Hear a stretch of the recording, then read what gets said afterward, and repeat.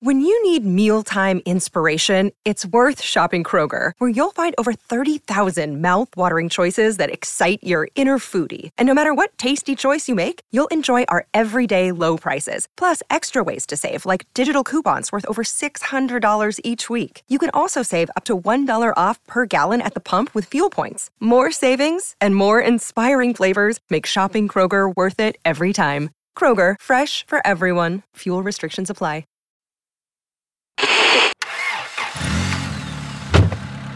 Did you get the thing? Yes, I got the thing. Feed the dog? Yes, I fed the dog.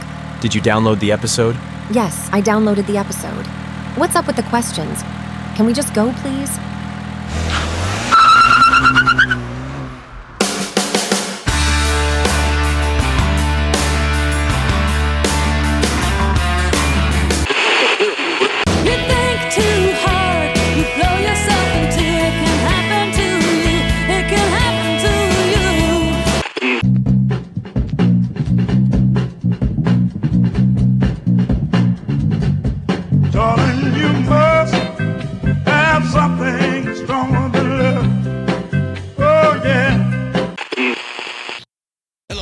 Podcast listeners, Christian Swain here to tell you more about my experience with Raycon earbuds. Our family now has 3 pairs of Raycon earbuds around the house, and my wife just grabbed a pair of the Headphone Pros to replace some headphones from a company that was double the price. And yes, she loves them. Now, if you haven't pulled the trigger on a pair of Raycons, or even if you have, but you're in the market for another pair because they're just that good, well, now is the time to check them out, because they just launched their upgraded model of the best-selling everyday earbuds. With Raycon's upgraded everyday earbuds, now you also get active noise cancellation, ergonomic design, and multi-point connectivity that lets you pair with 2 devices at once. New quick charge function, 3 customizable sound styles, plus awareness mode. Available in a variety of vibrant new colors to complement any and all skin tones. I even have a pair of earbuds in a cool green color. I have tried just about every earbud known to humankind, and these Raycons are fantastic. Seriously, if you've been wanting to check out Raycons, there truly is no better time. You're going to ask yourself why you didn't check them out sooner, and Raycon offers a 30-day happiness guarantee. So what are you waiting for? Go to buyraycon.com/Pantheon today to get 20% off your Raycon order, plus free shipping. That's right, you'll get 20% off and free shipping at buyraycon.com/Pantheon. buyraycon.com/Pantheon.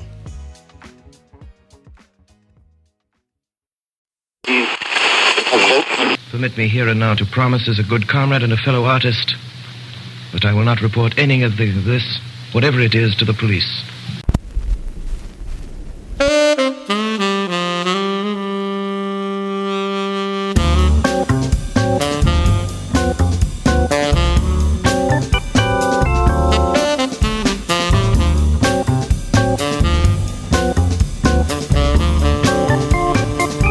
Welcome to Abandoned Albums, the documentary podcast. Each week, our intrepid group of researchers and archivists sift through the album crates of the world, finding those records that may have been lost over time. Our team also seeks out up-and-coming artists with work we feel you should know about. When we're lucky enough, the artists swing by Thunderlove Studio to chat with our hosts Keith R. Higgins and Jeff Calhoun about those albums and their careers as a whole. Sit back, relax, and thank you for joining us.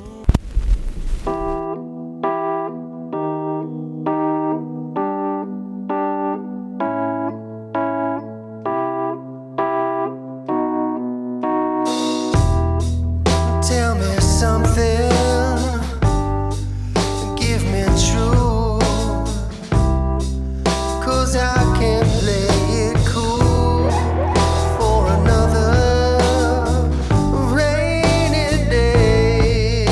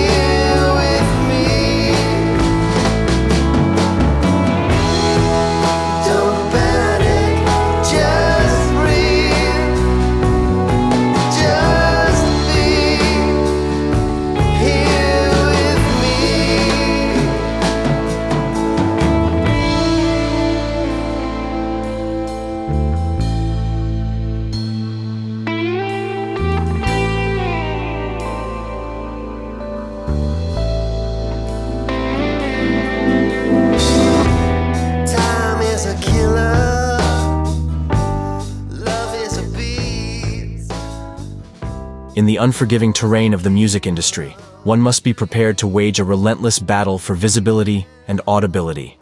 Yet, in the saga of strife, Donny Dykowsky emerges as a seasoned combatant. The early 2000s bore witness to Donny's heroic struggle for existence. It was a real life-and-death duel that he won. During the arduous period of convalescence, ensconced in isolation, he embarked on the audacious endeavor of assembling the band that would become Chester White. Their debut album drew comparisons to luminaries like David Bowie and T-Rex. Simultaneously, Donny was cultivating a sterling reputation behind the scenes. The astonishing journey of singer, songwriter, and producer Donny Dykowsky unfolds in a sequence of sonic metamorphoses, a testament to his indomitable spirit. Having weathered the crucible of cancer, endured tumultuous relationships, and embraced the mantle of fatherhood, Donny emerges on the other side. His latest offering, the eponymous EP Mirrors on the Moon, balances precariously on the precipice of psych rock and harmonious Americana, and evokes the spectral echoes of the Beatles and Led Zeppelin, with a subtle infusion of Leon Russell for good measure. Donny recently stopped by Thunderlove Studio to have a chat with Keith. Here's their conversation. It's just the normal noises in here. I'm here now. I have it's often said in a studio, and you can see I've got a bit of a production studio behind me, that the best mic to use is often the closest one to you. So today I have a pencil mic, and that's fun. I'm hearing a back echo. You're cutting in and out too, but I can try to not. That's probably because I fuck around and I dick around on my mic. I'll just try to stay closer to the mic and not try to move as much. Is this better? Yes, you sound great. You look great too. Thank you. If you saw me yesterday, I was actually wearing the same thing, just a black and white flannel and like a black and white shirt. So that would have been, I got my days mixed up. I love wearing this t-shirt. It says introverted, but willing to talk about otters. Very true. Is that true? My daughter, she's 9. She loves otters. She wants a pet otter. I like watching them. If you've heard them, they sound awful. I actually have heard them. I sampled some otter sounds. A sound designer, a friend of mine, we were working on an otter adjacent project that needed to have like authentic otter sounds. See, I don't just make records, Keith. I also help, filmmakers and brands tell stories with music and sound design. And I'm grateful for that. But sometimes you're recording otter sounds. It's just rare that you hear the phrase otter adjacent. Yeah. Never heard it before. Well, that's how I'm identifying these days. Donny, thank you so much for coming on. We got a lot to talk about. I guess so. I mean, but I'll let you lead the way. I'm an open book. Alrighty. Let's start first with your upbringing and your influences. Now, you grew up in outside of the city suburbs. I'm guessing Westchester or Jersey. Actually, Rockland County, formative years out there. Okay. Who were your musical influences? And there's a reason why I ask, and it'll be sussed out as we go through the conversation. My uncle David was my earliest musical influence, and he turned me on to the right things at an early age. I grew up in a house where my parents listened to a lot of music that was not popular. We had a handful of albums that were just kind of laying around the house, and I could just pull the Saturday Night Fever soundtrack or Steve Martin's Wild and Crazy Guy album, or Prince, Purple Rain. Like, these were the things that I was listening to until my uncle at an early age, he was like, here's Zeppelin 4. And at that point, it was just like I was into the rabbit hole, and he started exposing me to different Zeppelin albums as I was ready. Like, he wasn't that much older than I was, so he was kind of mentoring me through Led Zeppelin. And that was kind of the touchstone where everything else kind of, came from. Mm-hmm. Everyone has that person in their life, right? That music dealer. Yeah, the music dealer. That's brilliant. Yeah. The one that points you in the direction, gives you just a taste to keep you coming back for more. That's brilliant. It's so true. You bring up an interesting point, and I'm sorry if this is turning into a little bit of a therapy session, but you've sparked two memories for me. My sister, my 13th birthday, she handed me The Wall. Uh-huh. And she said, "You might not like this now, but one day you will," which I thought was really cool, especially since her taste in music is extremely questionable these days. But, well, all right. I want to unpack that one. Yeah, but for whatever reason, it really hit. And I had a friend, Mark, around the same time, like junior high, that he was just like wise beyond his years. He was like almost a guru to our friend group, and he was turning us on to like Syd Barrett era Pink Floyd and the Grateful Dead. Before we had the context to understand that it was groundbreaking. And then you go, if I understand your history correctly, you go right into playing with jam bands. Correct. Yes. When I was 15, I auditioned for a band that was pretty popular in the area. Like they were kind of a regional touring band, probably 10 years my senior. And they couldn't find a bass player, and that was my main instrument. And I auditioned for them because I was friends with a brother of one of the bandmates, and it clicked. And these guys became like my mentors and teachers, and they taught me everything about how to smoke cigarettes to satisfy a woman, which I'm still working on. How to roll a joint. Wait a second. Are those two separate thoughts? How to smoke a cigarette and how to satisfy a woman? Or was it how to smoke a cigarette and satisfy a woman? Smoke a cigarette in such a way that it satisfies a woman. I'll leave that to you to decide. But I'm still working on it. We all are. Yeah. Yeah. That's the truth. But that kind of kicked off what I liked about that, the jam band. I mean, these guys had interesting songs, but what was cool is that they weren't afraid to get off the grid. And I didn't really understand what that meant at the time. And like the older I get, the more that's the space that I want to play in, is when you're playing live. It's okay to, drift from the song structure and let the moment take you into an interesting place where you and the audience together are kind of, walking that edge of a knife. Are they going to find their way back to the one? Are they going to find their way back to the head of the song? Or are they going to hit us with the chorus? Or where's this jam going to take us? I love when those moments happen. But at the end of the day, I think you still need a good song for it to make sense.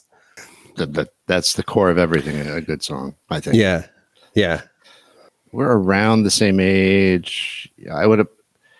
The jam band thing in New York City was what? Wetlands. It was what? Spin Doctors, Blues Traveler. That's right. Era, that's right. Right? Yeah. Okay. That's right. I mean, I remember going to the Wetlands. I mean, playing the Wetlands, but the Wetlands, I caught the tail end of the Wetlands. And I loved it. I used to go to the Mondo Cane all the time to see bands. It was awesome. I mean, like you had a fake ID and you just, it didn't matter. You get mugged in Washington Square Park. All good. It was all part of the fun. All part of the fun. Buy oregano off of somebody. Or catnip. It was like the late 90s, the early aughts, I guess. Yeah, around that time. And then you got ill. True, yes. Yes. That's, I mean, I don't want to pry, but was it really a year in the hospital? That sounds horrible. It was actually 5 years of like trying to, find some kind of cure for the cancer that I had. It was archaic because, I was young when I was diagnosed with Hodgkin's lymphoma. I was around 20 years old and just trying to start my life. And it wasn't, I had chemotherapies that just didn't work right, that just brought my lung function down to like 10%. They said it was like breathing through a mixing straw. And then I was on steroids for over a year, which completely fucked with my like body chemistry and my you can't live a normal life when you're high on steroids. And I was on prednisone, which when you're on 60 milligrams a day, it feels like you're tripping on mushrooms. It's amazing. But then once you are weaned off of it and your body's not producing any serotonin for a year plus, you're just in the worst depression that you can imagine. So this was all before I had a stem cell transplant and lived in the hospital for a year. But you grasp for straws. Like my family was trying to, I'll keep this brief, but my family was trying everything so I wouldn't have to go through a stem cell transplant. And they actually connected me with a rabbi that he turned out to be a charlatan. And he performed an exorcism on me. And I didn't know it was happening because he didn't speak English. I would meet this guy every day, every morning at like 6 a.m. and we'd sneak into these like ritual baths and he'd hold me underwater like a baptism, say a prayer, and then I'd meet him the next day. And all of this was kind of coming to a head when I was in his garden apartment, sitting there in a lawn chair, tied to it with telephone cord. And there was a guy next to me that was just sitting in another lawn chair, untied. And I look over to him and I'm like, hi, I'm Donny. Why are you here? Why are you working with this, this healer, so to speak? And he goes, I'm trying to quit smoking cigarettes. And I said, do you know why I'm here? And he says, yeah, he says, you're filled with demons. So I don't mean to laugh. I'm sorry. It's funny. And in hindsight, in perspective, it's hilarious. And then I kind of realized then that, I have to just kind of trust the doctors and kind of muscle through whatever life experience is being thrown at me. And thankfully, it worked. So but I'm open to talking about it now. But at the time, I was running from a fire as soon as I left the hospital, and I couldn't even, walk. I mean, my blood wouldn't clot when you have a stem cell transplant. I was my own donor. They kill you. Your body levels, your blood levels, everything it's like zero. Like you're so low, your blood won't clot, and you're held together by like just a Christmas tree of intravenous medications, and you have ports in your body so they can just tap into main arteries because your veins are so dry. There's no whites in your eyes and you're totally emaciated. And then once they inject you with your stem cells, then it's a whole host of other problems, like your body trying to regenerate, 106 fevers, seizures. It was a fucking nightmare. So then when I was out of it, like within 2 months, not a hair on my body, no eyebrows, eyelashes, or anything, I'm doing every open mic from New York, Philly, Boston in a circuit until I put together my next band, which kind of opened up all the opportunities that came afterwards. I want to back up just a couple of beats. You were your own donor for stem cell. Yes. I have never heard of that. I'm only familiar with the more controversial aspect of it. So I've never heard of such a thing as that. How does that work? Well, there are throughout the process of the chemotherapies, even before the stem cell transplant, I was taking a drug called Neupogen that was boosting my white blood cells. And when I was doing the ice treatments, which is a type of chemotherapy, which kept me in a hospital for the better part of a year, they harvest your white blood cells after they kind of stimulate them to the point where you can run through a dialysis, and they collect them in like a syringe. And then it was like some unassuming day in February when they're like, okay, well, you can consider this your next birthday. And they inject you with your stem cells after your body's been like totally, brought down to like 0. So yeah, that was my experience with stem cells, not like, from a placenta or something. Yeah. Well, I'm glad you're recovered. I'm glad you recovered. That said, if you wanted to fly down to Panama and like, get some placenta juice or afterbirth and just try to, I'm open to it. I hear it's great. Joe Rogan says it's great. I'm going to take a hard pass on that one. Yeah. So you get better, you do your open mic, and then you form. Now, there's a couple of questions. Yeah. Is it Chester White or is it Chester White and his orchestra? It's Chester White. Chester White and his orchestra was the name of the album. And that was kind of the band that opened doors for me. Like it was fun. It was great. It was kind of, very like T-Rex Bowie inspired. Yep. And, I mean, I went out, I didn't really want people to know like the fucking heavy life experience that I just come from.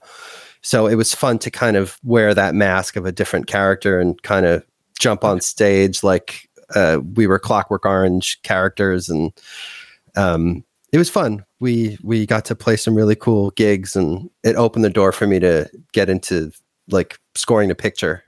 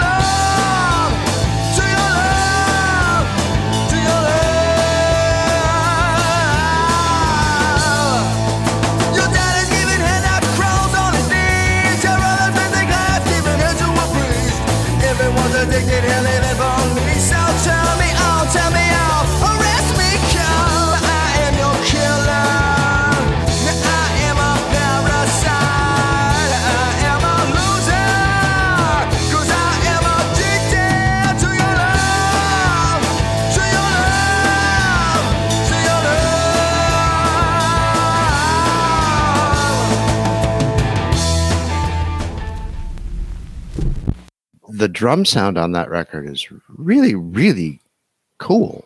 Oh, thank you. That's Seth Mutal on drums, who, I adored him. He was just a monster. And Don Rodenbach, he recorded that album at Eric Bazillion's studio from the Hooters out in the suburbs of Pennsylvania, St. David's, Pennsylvania. This guy famously would just sit at the controls, taking bat hits, and I'll never forget one thing that he said that I could never shake was, he would always say things like, "I'm just gonna raise this a cunt hair." Oh God, let's just tweak this a cunt hair. Yeah. And it's funny because once I started like diving deeper into recording studios for media, the old school engineers would still say that. Oh, really? It was like a technical term, but his claim to fame was working with not only the Hooters but Echo and the Bunnymen. He had a thing, and well, anyway, I'm really proud of that record, and it was very cool. I'm grateful that it happened. I hear some rockabilly in there. I hear definitely the glam, and I guess what we would now call classic rock. Yes. I mean, I feel like, and like with one of my daughters now, I have twin daughters, they're 9. They love T-Rex and Bowie, but if you really just like feel the if you understand that so much of this is built off the backbone of rock and roll, like it leads you to things like rockabilly, like Little Richard and Elvis and, you know, Buddy Holly. And so it's so fun to explore that. And I loved the Stray Cats anyway. I think what they did is totally justice to the era. Yep. I mean, I truly love the history of rock and roll. So rockabilly's fun. I've got some new tunes that kind of thread that line also of rockabilly stuff. So hope to turn you onto it soon. I do want to ask you about one particular song from that Chester White record, and that's Love Song. And I'm going to read the lyrics to you. Thank you. I'm going to read the lyrics to you because it really grabbed me. It's right out of the gate. She stabbed me with a kitchen knife. I was sleeping. She was up all night. She didn't even want me alive, but she loves me, and that's all right. I think, did we date the same woman? I think we all have dated the same woman. That's all true.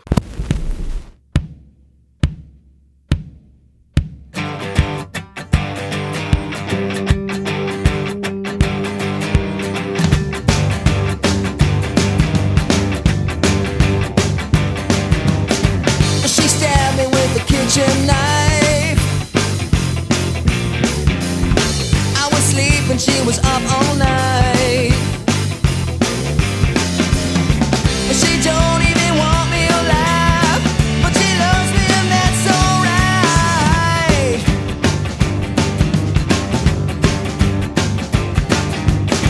I'm out of town and she leaves me there. I can't explain, but I loved her then. She don't hear a word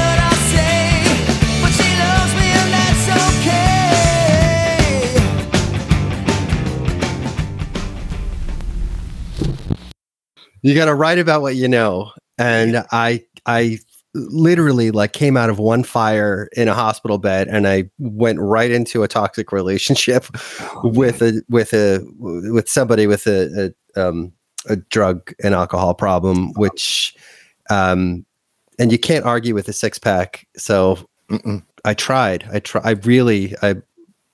don't think I'm a bad guy. And I really tried to make it work, but yeah, those lyrics are true. Wow. And it's funny when you're in an environment like that, you feel, or I have felt, trapped. Yeah, 100%. She would say shit like, if you leave me, I'll kill myself. And you're like, oh no, that's terrible. We don't want that. No. One of the things I like most about it is the songs are really taut. They're not elongated. They're not drawn out. They're for me, they're the perfect length of what they should be. You know, it's not 3 minutes and 30 seconds. It's 2 minutes and 4 seconds. Yeah. You're not dragging shit out that doesn't need to be dragged out. Yeah. And I think that's really cool. Yeah. I like that too. I mean, I sometimes I say this with art, often, is that you have to just let it, you got to kick your feet up sometimes and just float downstream. Let the song take you where it wants to. If the song wants to be 2 minutes, let it be 2 minutes. What are you trying to say here? Take your ego out of it. Like on the new record, there's a song called Whiskey and Wine, which, it's kind of a crowd pleaser. It's fun, but the first like time I recorded it, the first demos and the first time I tracked the band, it was over 6 minutes long because there's such an epic jam at the end, which for me, I'm like, oh, I love every theme and every motif. And I love the way we're all playing off each other. And then I'm like, nobody cares. And I sent it to my publicist and a radio promoter, and they're like, this is way too fucking long. I mean, this, you got to trim the fat. And I'm like, do I? And I'm like, what am I trying to say here? And I'm like, lyrically, there's not much meat on the bone because I feel like it's succinct. The lyrics kind of tell everything I want cleanly. You know, maybe there is a lot of fat to be trimmed, and I was able to get it under 4 minutes, and I think it's much tighter now. There's way less fluff.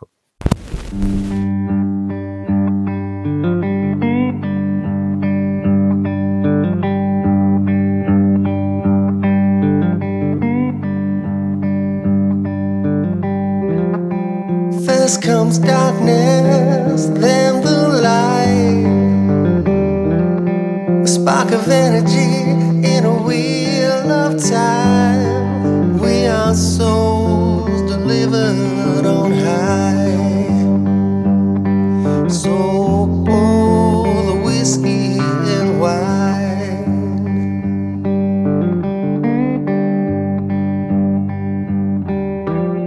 I should have listened more, I should have danced. I looked you in the eyes when I had the chance. We are souls delivered on high. So pour the whiskey and wine.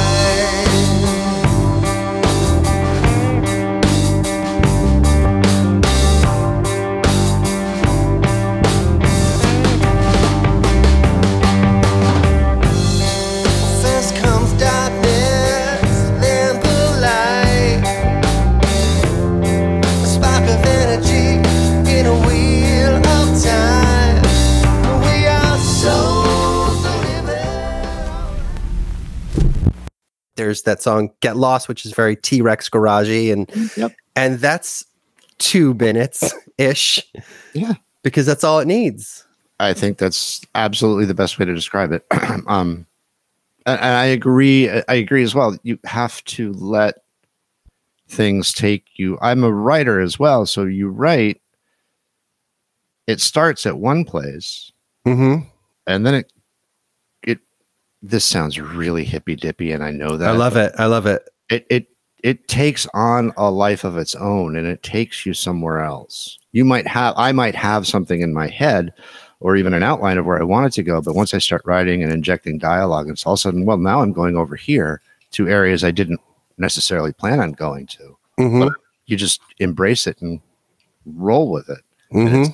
It's exciting. It's liberating. It's fun in a lot of ways, I think. Yeah, 100%. There's that book by Stephen Pressfield, The War of Art, where he talks about channeling the muse, and there's a certain respect that you need to have for that spirit of creativity that you're letting in to your sacred space. And yeah, I mean, you have to let the best idea win, and sometimes that means checking your ego and saying, I got it wrong.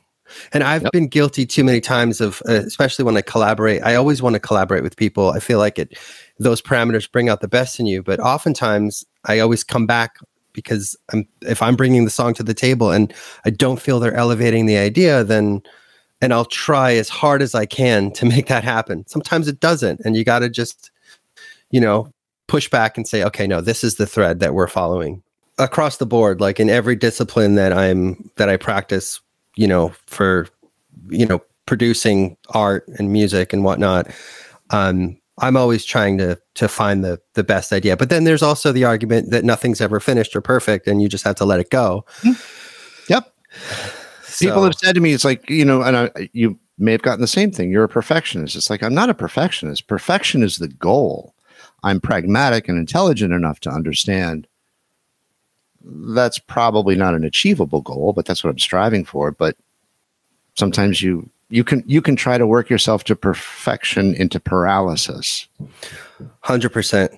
Yeah, I wholeheartedly agree. The mountain is a majestical place where you push your limits and you maximize your potential. No, the mountain is a place where you party, man. Have fun. That's what it's all about. Yeah, like those 80s movies. Yeah, but we're not in a movie. I mean, we're going to get hurt. You're not going to get hurt. For some reason, the rules are just different on the mountain. The rules for what? Everything, dude. You've seen those 80s movies. Yeah. Well, what do I do with my hands? How do I ski? Well, you're supposed to have poles. You know what? Hold on to these guys for balance.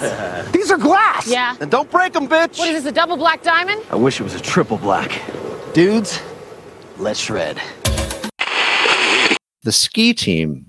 Basically, it's the shell or the umbrella for all the creative work that I do goes through the ski team. And when a producer that I had worked with during the Chester White years, he was also a record executive over at Universal and Motown, and he was always like kind of courting me one way or the other, and we just became close friends, and we still work together to this day. His name is Dan Strong.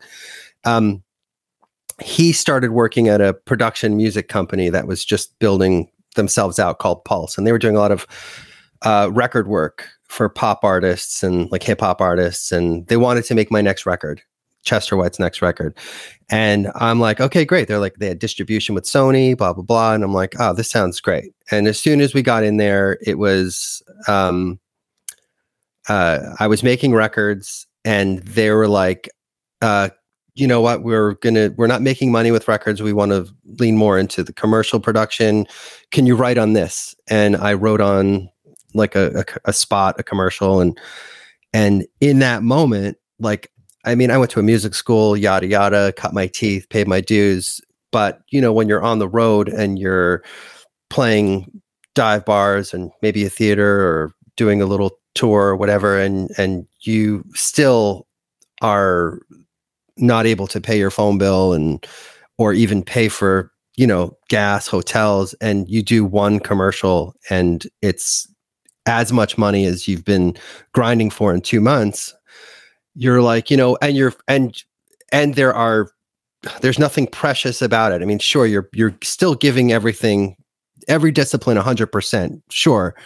But all your skills are being used for this, for, you know, maybe a couple of days of production, and then you let it go and you're on to the next thing. It was, it just felt good. It felt good to be appreciated for the talents that I had, being able to put those to good use, and to finally get like paid for it. Not to say that was, as you can see, I've never stopped making records. Right. Yeah. So I was with that company for 4+ years, writing for other artists, writing on commercials. And then I was freelance, and just, you know, my partner, Dan,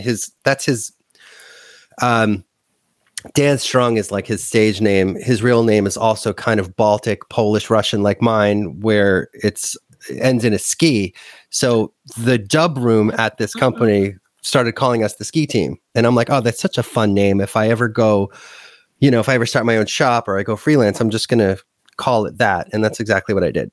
What is sonic branding? I was intrigued by that. It's a great question. I mean, it's basically the identity of a brand. You know, you have visual logos that exist for everything. You can probably just imagine the American Express or Federal Express, or, you know, pick a brand out of a hat, Toyota, Audi, you know, they all have, you know, visual components, but it's very valuable to have a sonic identity as well, because sound and music triggers your visual cortex faster than anything. You know, it triggers memories. It gives you what I call a Ratatouille moment, where your most vivid and formative memories will come to the surface if the identity of a brand kind of, if you're the target market and it reaches you in a particular way. How do you tell a story succinctly within 3 to 5 seconds? But there's also a bigger picture holistically. Not only is it an identity for a brand, like a logo that you would hear like the end of an Audi commercial, or, you know, Toyota or Honda have explored that, or Verizon, T-Mobile, any big brand. But how does it live within the ecosystem of the brand is also important. You go to a hotel, for example, and if you're at the hotel bar and they're just playing the equivalent of Muzak, you're going to be put off. But if and sure, you can easily, without much more money than getting a blanket license for Muzak, you can get a blanket license for ASCAP BMI artists, and you can play like soul music and just classic rock and pop music and whatever else that your audience really wants to hear. They don't want to hear some saccharine interpretation. Going down a rabbit hole here, but basically it's all holistically connected, and it should be. The identity of a branded experience, even if it is like, let's say you're coming to see my band. When we put on a live show, there's a liquid light projectionists, you know, everyone's kind of dressed in a particular way. You don't just want to see your neighbor performing. You want to feel like you're a part of an experience. For sure. So if you can do that, that's great. And for me, that's part of in a different sense, like the sonic branding of a band, or just the branding of a band. It's but in a nutshell, it's the brand's identity in sound. There's a whole brand audit that goes into it. There's a competitor audit. You have to find out what works, what doesn't work. And there's a science behind it. There's a science why sound works. There's certain sounds that simulate different parts of your brain. And you want to telegraph that in the branding, or at least in a commercial branding sense. So I love geeking out on that. I do, and there are different ways you can tell stories. And if a brand misses the mark, it's obvious.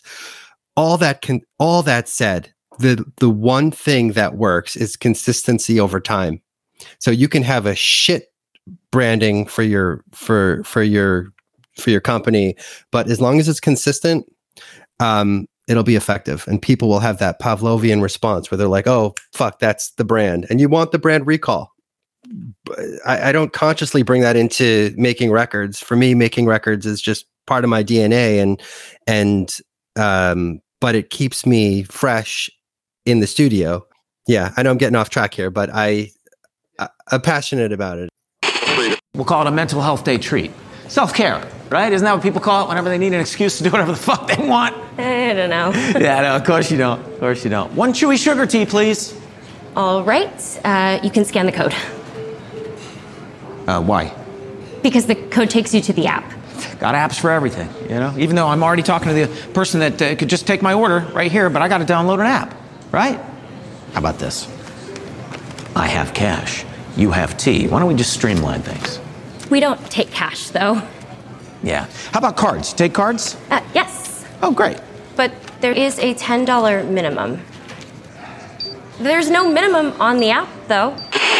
One of the other hats I wear, I have a podcast production company called MCS Media, which stands for Make Cool Shit Media. And we had a show with last year called Legendized. It was hosted by DJ Marley Marl. And some of the guests that we had on this podcast were Naughty by Nature and Big Daddy Kane and DJ Premier and DJ Clark Kent. And it was awesome. It was like a hip hop history podcast that was formatted in 3 acts, not like a convenient, round table. My point is audio content it keeps me sane. It's one small step for man, one giant leap for mankind. All of this brings us to Mirrors on the Moon. Now, Yes. this is you are now the second moon band from New Jersey that I've interviewed this year. Okay, what's the other one? Above the Moon. Oh, we should gig together. So what made you want to get a band back together? Well, before this band, I was making records I had my studio in Jersey City at the time, and I was working with a bunch of artists that would have these writing camps. And just for like music supervision purposes, it was important for me to always make records that were available to license easily. I was working with Stella Santana for a minute. That's Carlos's daughter. We were actually not only working in Jersey City, we were writing in LA, and was working with these artists called the Big Hair Girls, and that was very cool too. And this artist Lane Moore, who we have not launched these records, and they're some of the best records that I've done. But that led me to start a project with a writer in town that was called Blue Ox. And Blue Ox was it's actually how I know Dana, the publicist. But it was just like a psych rock project that just co-wrote and produced all the material, and we did some good gigs, and we had some moments and highlights, and I brought in my bass player to that project from Chester White. He's still like one of the best musicians that I know, Freddie. And through that project, when it came time to put together a live band, I was able to get John Hummel, who played with Lady Gaga and a bunch of Zeppelin tributes. He's the closest thing to John Bonham I've ever heard. I got him to do some live gigs with us as well. So when things kind of fell apart with Blue Ox, I still had the rhythm section. I had all these songs that I wanted to put energy into. And I had a name that was haunting me because it was a cue that I had written for, it was a title of a cue I had written for a film called Broken Star. And I thought it was so peculiar because there really are mirrors on the moon that kind of calculate how far the moon drifts from the Earth every day. And I don't know, I just thought it was a cool name, and it kind of put me in an interesting place. Like but I mean, what's in a name until you breathe life into it? And I just, it's so fun that just this summer is the first time we've started releasing records. And I use the term we, I mean, Mirrors on the Moon at its core is just me writing songs here in this production studio. But I know that those guys are going to elevate the performance. So I'm checking my ego, even though I can, bass was my first instrument. I want Freddie to do the bass.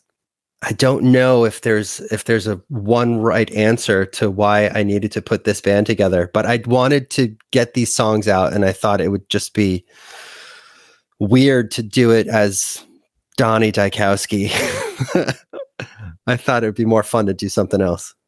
My co-host Jeff can't be here, but he did want me to submit a thought/question. So I'm going to read it verbatim.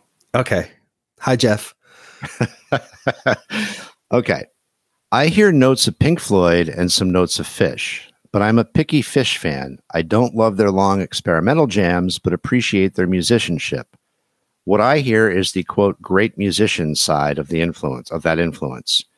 And the line you sing about drinking day-old wine created a visceral moment for me. I felt like I had a flash of flavor in my mouth that harkened back to a hangover, hair of the dog moment where a bottle of red left out overnight seemed like a good idea. I don't think a listener has a moment like that if the songs aren't good. So there's not so much a question there is as a comment and acknowledgement that I felt like the song was really striking a chord. Oh, that's sweet. Yeah. I'm thrilled by that. Yes, Pink Floyd is one of my biggest influences. David Gilmour. I mean, if you could, yeah, I mean, the solo to Marigolds, I think right there, kind of, you can hear all the David Gilmour influence popping out.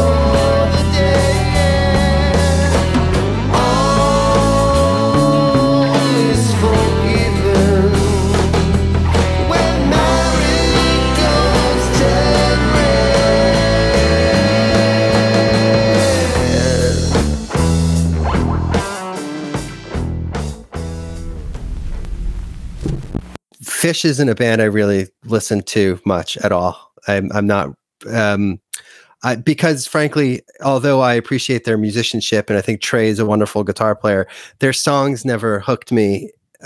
Although I've tried, trust me, coming up the years that I did, I I wanted to, and I've been to so many shows, and I've tried my heart out.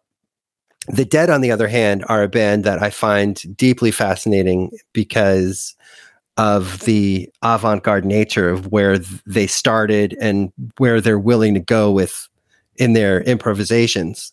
But I mean, and their songs I think are quite good. So I'm a bit of a Deadhead when it comes to that. But yeah, Pink Floyd is in so many ways, as far as like production and just 70s era Floyd is like a sacred place for me. Really? Yeah. I have two Pink Floyd albums that I can tolerate, and they are Animals and Wish You Were Here. I forget which. Yeah. Yeah. Those are brilliant. Brilliant. Anything outside of that. Mm-mm. Yeah. Dark Side doesn't do it for you. Not even when I was doing a lot of drugs. I'm high as a kite right now. Good for you. Yeah. Have you heard the controversy about Roger Waters redoing? I tried to muscle listening through a couple of tracks, but it doesn't hit for me at all. It doesn't hit because there was such a magic in on those records, not just in the songwriting, in how they were crafted in the studio. I've heard it before, like where Radiohead, they will record, the canvas is the studio for the painting, and then they will try to recreate that live in many ways. I mean, OK Computer for me was one of those albums that kind of changed my life. Like Dark Side, I would say, in that I didn't know exactly where they were going. It was progressive in the right ways. And I mean, progressive rock has a sweet spot for me as well. Like, I'm not chasing that. I feel like if you listen close enough, you can probably hear influences of all those things. I'll tell you what I hear. Yeah. I hear, obviously, there's that Laurel Canyon, Southern California blues vibe to it, but I hear Leon Russell. Ooh, I like that. I was surprised to hear the references to Pink Floyd and some of these other things. I'm like, I wasn't picking up on that. I don't know. I heard more of that in particular. Well, your sonic aesthetic to it. I thought resembled more of that for me. I take it. I will take it. I mean, Whiskey and Wine is definitely an outlier in my canon of songs, if you will. I'd never written or released anything that was that alt country Americana, if you will. But where it goes once the beat drops is someplace wildly different. It goes into a jam space, and it gets a little progressive in that all of a sudden there's a huge riff that just kind of works its way backwards in a minor scale that pulls you back to the structure of the song. It's a bit progressive, and then the themes all kind of return, but there's also 3-part harmonies that are holding it together. And it's I mean, people really like that song for whatever reason. It's a fun one live. Yeah. But also live, we play Shine On You Crazy Diamond, and we play like Court of the Crimson King, and plenty of Zeppelin songs that are played live just because, and like In the Light is something that we've been playing, and Down by the Seaside, and of course No Quarter, but No Quarter not from the record, from the Song Remains the Same, not the CD, but from the album before Jimmy Page kind of muddled what the solo was. It's my favorite Jimmy Page solo, and I love being able to play that as close as possible. And same with Shine On, to be able to do that song justice is just, it's like a bucket list for me. Yeah, but to go back to what Jeff was saying before about the wine in Waking Up. Yeah. There's another song that's just over 2 minutes. Doesn't really need much more. There's a reference to Alan White. Oh, Alan Watts. Alan Watts. Not the guy from Yes. Not the guy from Yes, which I wish there were a reference to Alan White. Great call. But Alan Watts, I had to look him up, and I'm like, I still don't know. What's that about?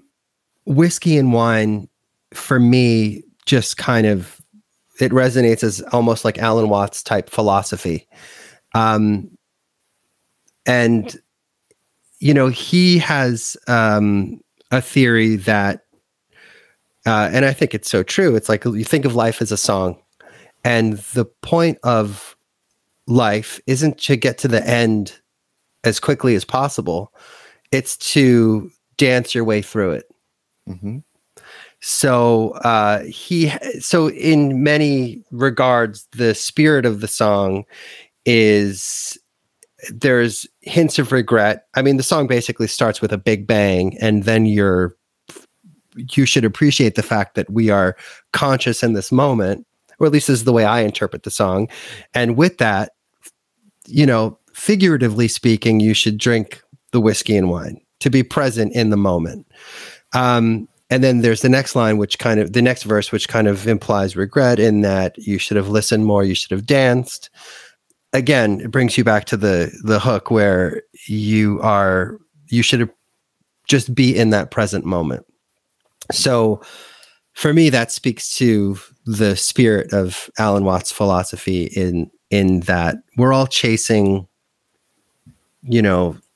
happiness and joy. And oftentimes it's just about rooting yourself in the present. And also the song Waking Up kind of brings you full circle to that same theme with the primordial sound of the universe, Om, which is the hook, basically, is repeating that. Waking up, I can hear a sign of life echo from the light in the room. Grab a cup, taste the day-old wine, stories from the vine that bloom too soon. Why linger on? The moment is never gone.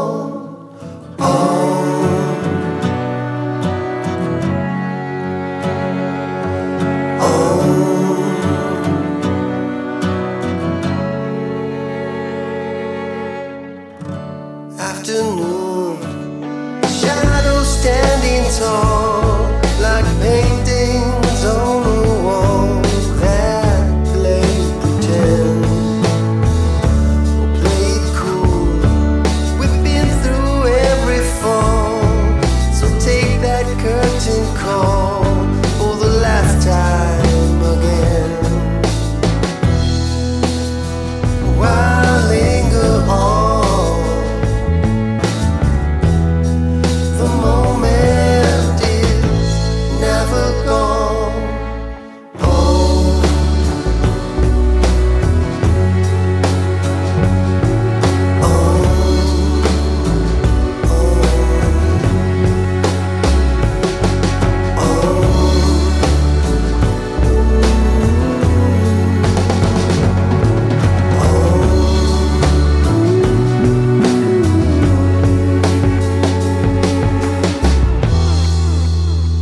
Why linger on?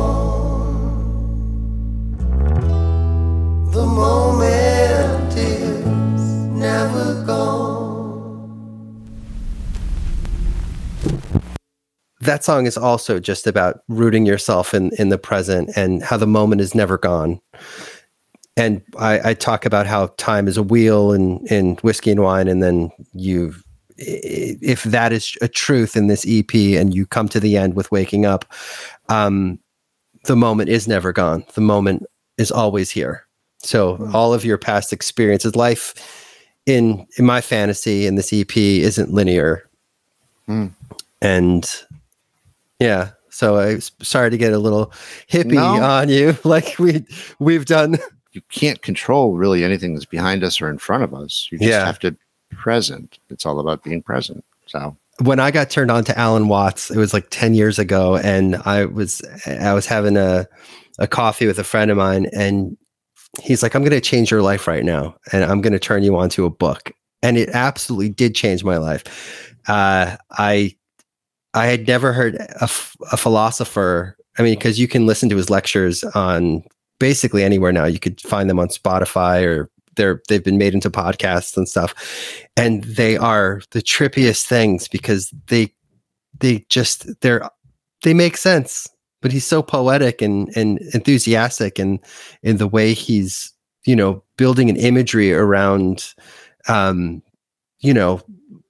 just whether it evolution or humanity or civilization or just being present in the moment, that it's exciting because you have to, as a writer, you can write about what you can only write about what you know.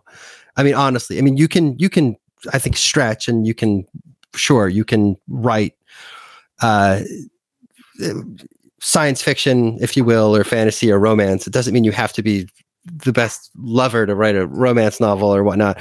But I think you have to have some kind of ground. There needs to be some truth in there for you to, as in the performance of on a record. Like, you don't want things quantized till all the life is sucked out of it. You want there to be some wiggle room in certain things, and breaks in the voice, or, things that might be slightly off, because that's the good stuff.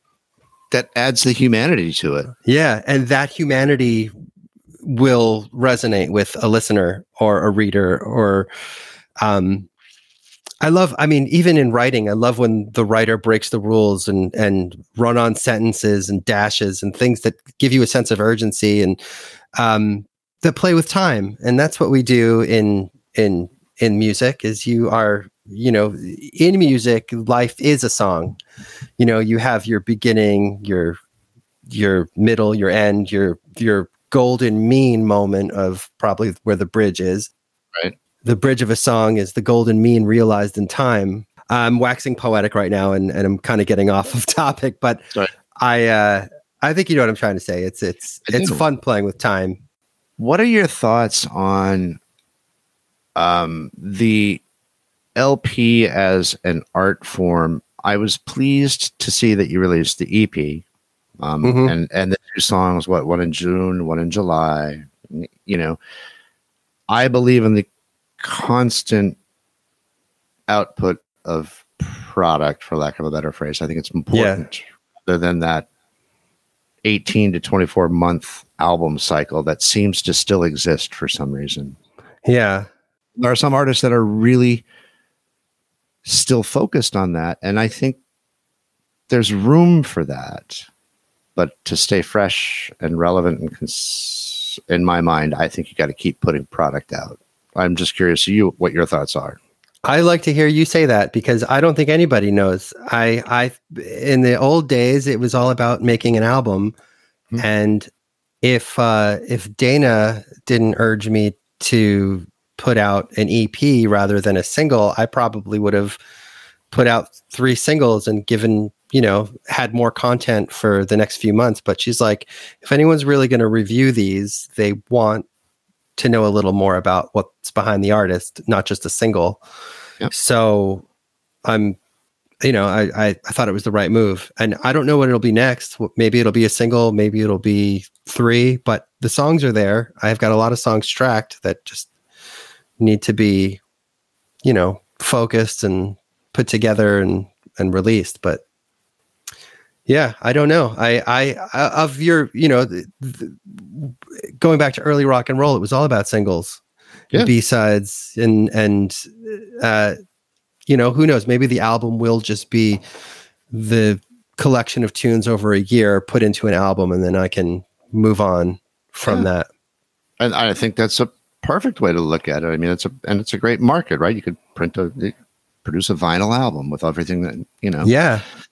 There's no right way, and that's one of the exciting things about it right now. I don't think there's really any right way, and I don't really think there's any kind of wrong way.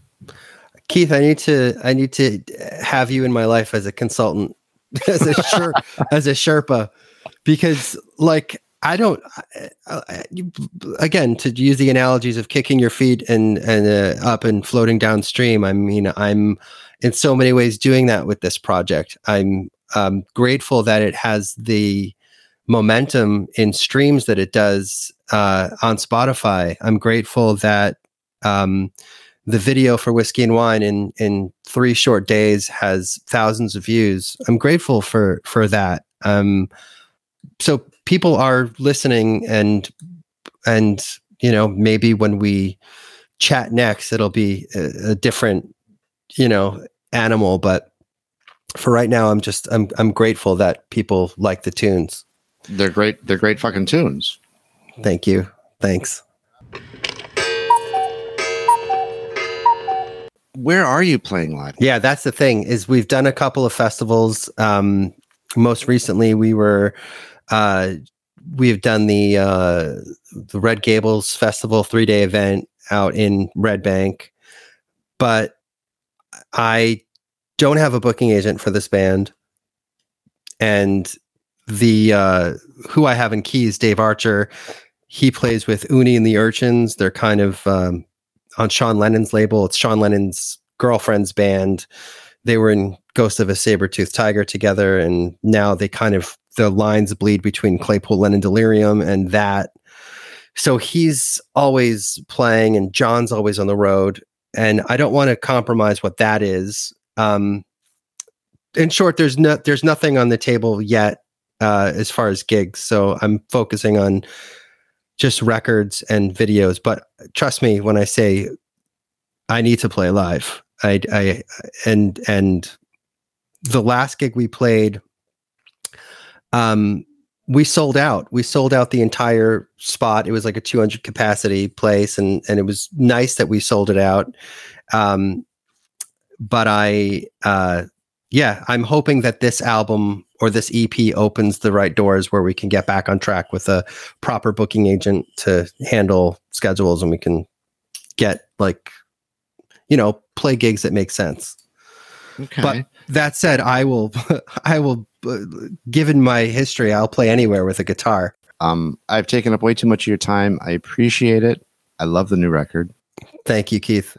I'm really glad Dana connected with me about this, because I'm excited. Me too. Your music is right in my wheelhouse. Thank you. And I'm grateful to that that you just took the time to speak with me, because I feel like I'm not like, I don't know, I feel like an outlier in this space now. Like with sure, I'm producing and writing records, but I also, it's my day job to make music, and I don't know, it's like I'm grateful for all of it, and I'm grateful for the time you're giving me, even though I don't have a gig on the table at the moment, a live show forthcoming. And you're not alone. Chad Fisher, Matt Mahaffey are two that immediately pop to mind. They're, maybe you should connect all of us and we should do a show. That's not a bad idea, Donnie. That's not a bad idea. See, we're on it. I'm going to chew on that one. Yeah. That's actually not a bad idea at all. Listen, Donnie, thanks again, man. Yeah. Thank you, Keith. Much love. Take care. Bye. All right. A big thank you goes out to Donny for making the time to chat with us. Extra special thanks to Dana Gordon for putting it all together. Hey folks, Stefan Shirazi and Renee Richardson here from the Metallica Report. And we are proud members of the Pantheon podcast family, where the best of music and podcasts unite. We've got something pretty cool for you. We're giving away an exclusive Metallica merch package worth over $250. That's a whole lot of Scary Guys, Skulls, M72, and other sought-after Metallica swag. And we've made it easy for you to win. Follow and share the Metallica Report, and you're in the game. Go to pantheonpodcast.com/Metallica, enter your email, and hit that button to be entered to win. And just like that, you're eligible for our monthly exclusive Metallica merch package. And guess what, rockers? You can enter every month, so just do it. And while we love our global brothers and sisters, the lawyers won't let us ship outside the U.S. This episode of Abandoned Albums was written and produced by Keith R. Higgins. The show was recorded at Thunder Love Studios, where it was engineered by Daphne Miller, with help from John Thomas. Abandoned Albums was edited by Mike Hunt. The songs you heard during this podcast were Don't Panic by Mirrors on the Moon, as well as Kill This Town and Love Song by Chester White. You also heard Whiskey and Wine, Marigolds, and Waking Up by Mirrors on the Moon. You can stream both Chester White and Mirrors on the Moon wherever you stream your favorite music. You'll find links to all of Donny's work and those things referenced during the show in the show notes section.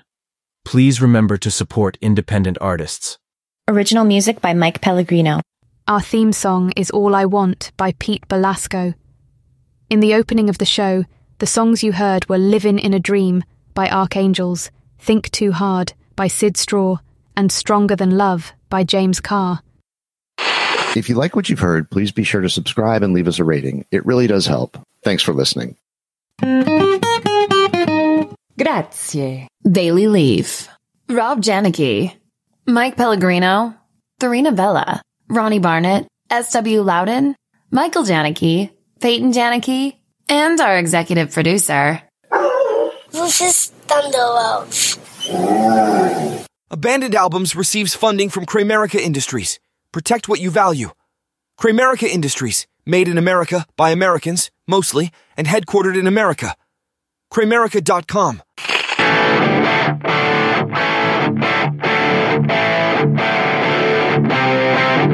And now, until we meet again next time, I remain as always obediently yours. Abandoned Albums is a production of Paw Print Media.